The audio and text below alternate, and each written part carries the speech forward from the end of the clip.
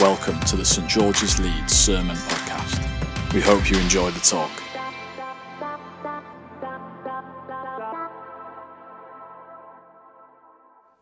Thank you, Bethan. So I'm Josh. I'm the tree who is the new student pastor. And really great to be with you. Thank you. There we are. I've been living in Leeds for almost 5 years now. And I've come to view student ministry as the most exciting frontline that we can have as a church. I think my views are a bit biased as to who God has made me and called me to be. However, the opportunity to disciple young adults who are making truly independent decisions for the first time is really exciting. And the missional opportunities in the space of their courses, their homes, their societies is infinite. So if you'd like to come and chat about student life with me, please say hello. I'd love to share what it looks like inside and out of the church. And I'd like to share some of our prayers and some of our fruits from it. But today, I'm finishing off our series on the Psalms. We have journeyed together through several themes that have really forced us to grapple with the reality of life. The Psalms encourage us to look out into the world and bring all we see before God, pushing us to faithfully trust in His nature and His character, despite what we may see. Today we are looking on the theme of covenant. A covenant is an agreement made between two or more people, where one makes promises trusting that the other will fulfill their side of the commitment. But we'll come back to that later. Our psalm today, Psalm 78, encourages us to read the story as a parable. The NIV, verse 2 reads, "I will open my mouth as a parable. I will utter hidden things from old." Another translation takes a bit more of a dark turn on that.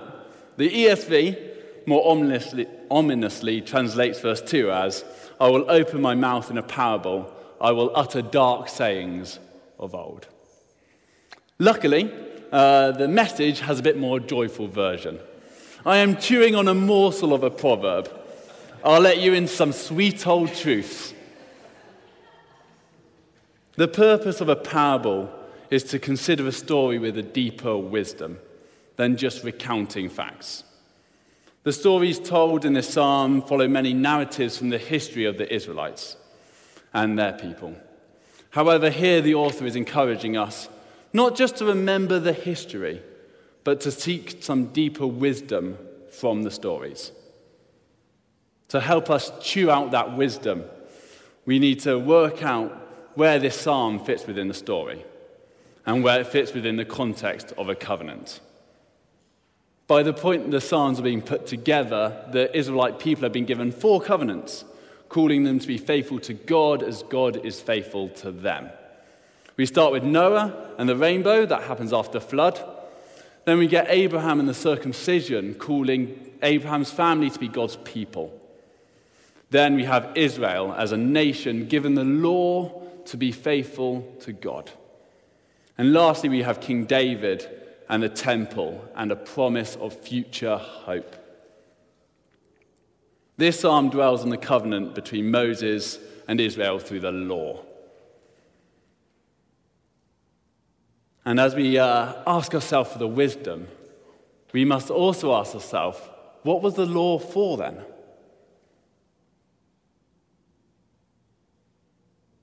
But as we gather a covenant, that's what I actually wanted to say. I skipped ahead. But as we ask ourselves for the wisdom, we've got to ask ourselves, what is a covenant for? There we go. We'll get onto the law later. A covenant is an agreement between 2 or more people, where one makes promises to the other to be trusting that they will fulfill their commitments. For us today, this most commonly looks like marriages, contracts, partnerships. Covenants between God and humanity aren't necessarily equal, though. God isn't demanding the same standards for us and Himself.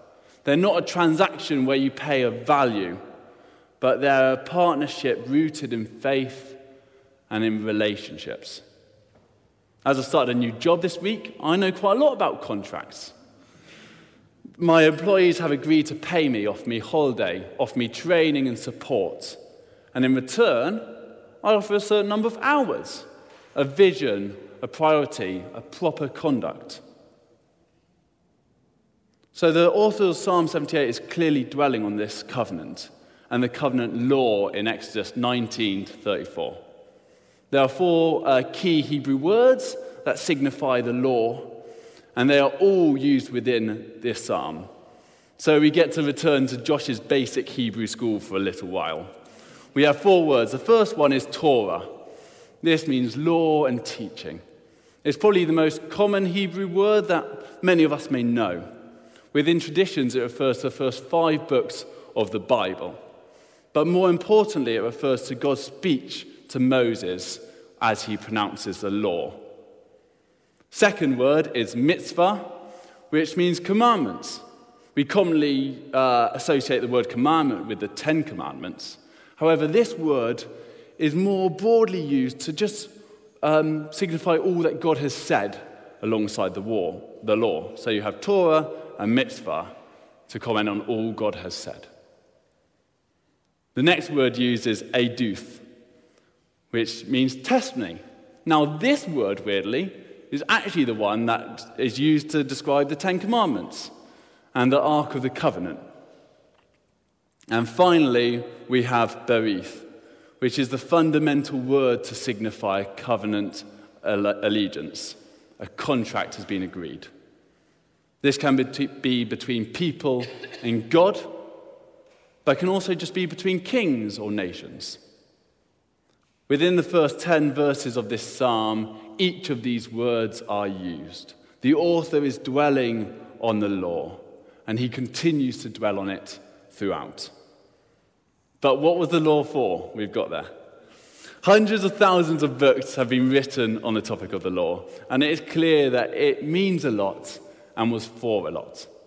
But today I just want to highlight how the covenantal law was there to show God's character.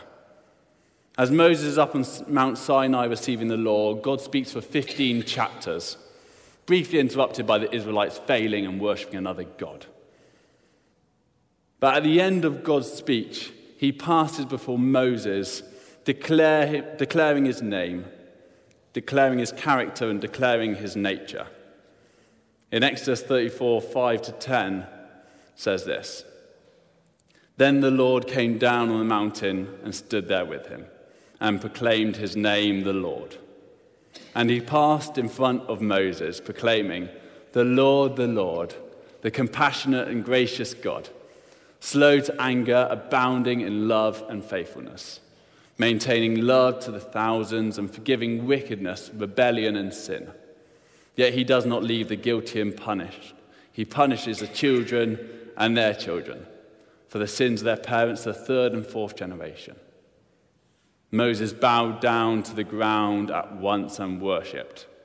Lord, he said, if I have found favor in your eyes, then let the Lord go with us. Although this is a stiff-necked people, forgive our wickedness and our sin, and take us as your inheritance. Then the Lord said, I am making a covenant with you. Here the beauty of the law is shown. God is making a covenantal partnership with his people. His people need to be based off his character and his nature. They are called to be God's inheritance, God's set-apart people, his holy nation and chosen people. People who are compassionate and gracious, slow to anger, abounding in love and faithfulness, maintaining love to thousands in comparison to acting in justice on the 3rd and the 4th. Holding the character of God in our minds, let's just compare how the psalmist sees the nature and the character of the Israelites, warning it's not very good. If you've got your Bible, then follow along as I pick out key words. They were stubborn and rebellious, not loyal, not faithful. They did not keep the covenant, refused to live by the law. They forgot what he had done. They sinned against him, rebelled. They tested God and demanded. They did not believe or trust. In their terror, they would seek him. They would eagerly turn to him. They remembered that he was their God, their rock. But then they would flatter him, lying to him. Their hearts were not loyal, not faithful. They rebelled and grieved him. They tested him, they vexed the Holy One. They did not remember his power, the day that he redeemed them, the day that he displayed his signs and wonders. They tested him and rebelled. They were disloyal and faithless. The psalmist's list there is heavy, but the history and the narratives behind those words are heavier still. But I also believe they're hugely relatable. In reading the Psalms, you have to accept humanity's failures and fallibility. In reading about these people, you have to hear the covenant they made and then hear the way they acted. They agreed to act with certain morals, seek one God, and they failed. However, in the midst of their failure, the author makes God's character clear in the center of the psalm.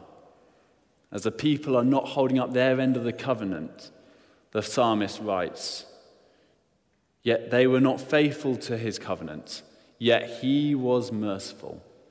He forgave their iniquities and did not destroy them. Time after time he restrained his anger and did not stir up his full wrath." This parable tells us of the faithlessness of humanity. But yet God is merciful, forgiving, and slow to anger. But just because God has shown his character, it doesn't mean he has stopped partnering with his people in covenants. Before this psalm, God had made a covenant with King David that one of his royal descendants will be the one to build a temple.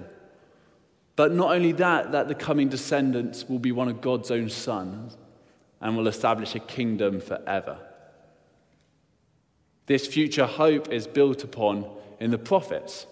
Jeremiah and Ezekiel touch upon this hope, calling it the new covenant, saying, "I will establish my covenant with you, and you shall know that I am the Lord when I atone for all that you have done. And for this is the covenant that I will make with the house of Israel. I will put my law within them. I will be their God, and they shall be my people.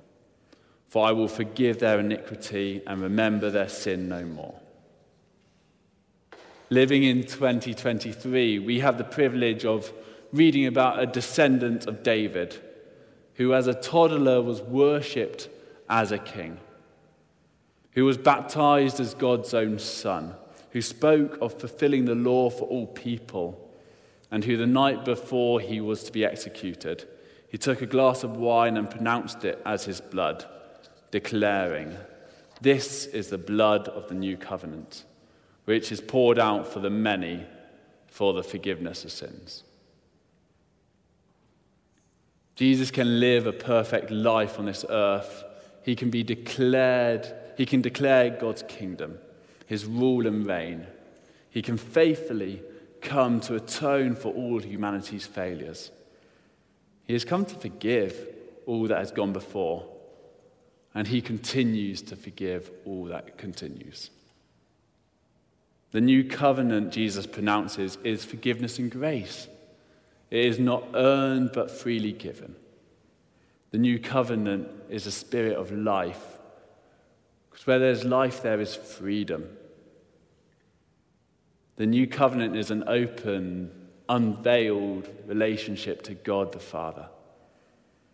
For Christ has bridged that gap and reconciled people to the Creator.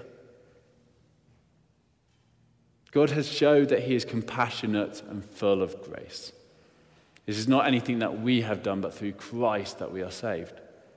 God has showed his unfailing love and faithfulness. Through his covenant, he agreed to work with us and partner for us. God has showed that there is a cost to sin that cannot be ignored, but he has showed that he can love beyond and in spite of that. God has showed his character is consistent. So how can we be faithful to that? How can we use the Psalms of wisdom and remembrance like Eve and Hannah spoke about, to seek God more intimately and faithfully? How can we use the Psalms of lament and anger, as Ellie and Paul spoke about, to really grapple with that truth that God hates sin but forgives beyond all understanding? As we pause for a moment, let us bring those emotions of the Psalms before God, trusting in spite of who we are and how we act, that God is compassionate and gracious, slow to anger and abounding in love, maintaining love to thousands in comparison to acting on justice on the third and the fourth.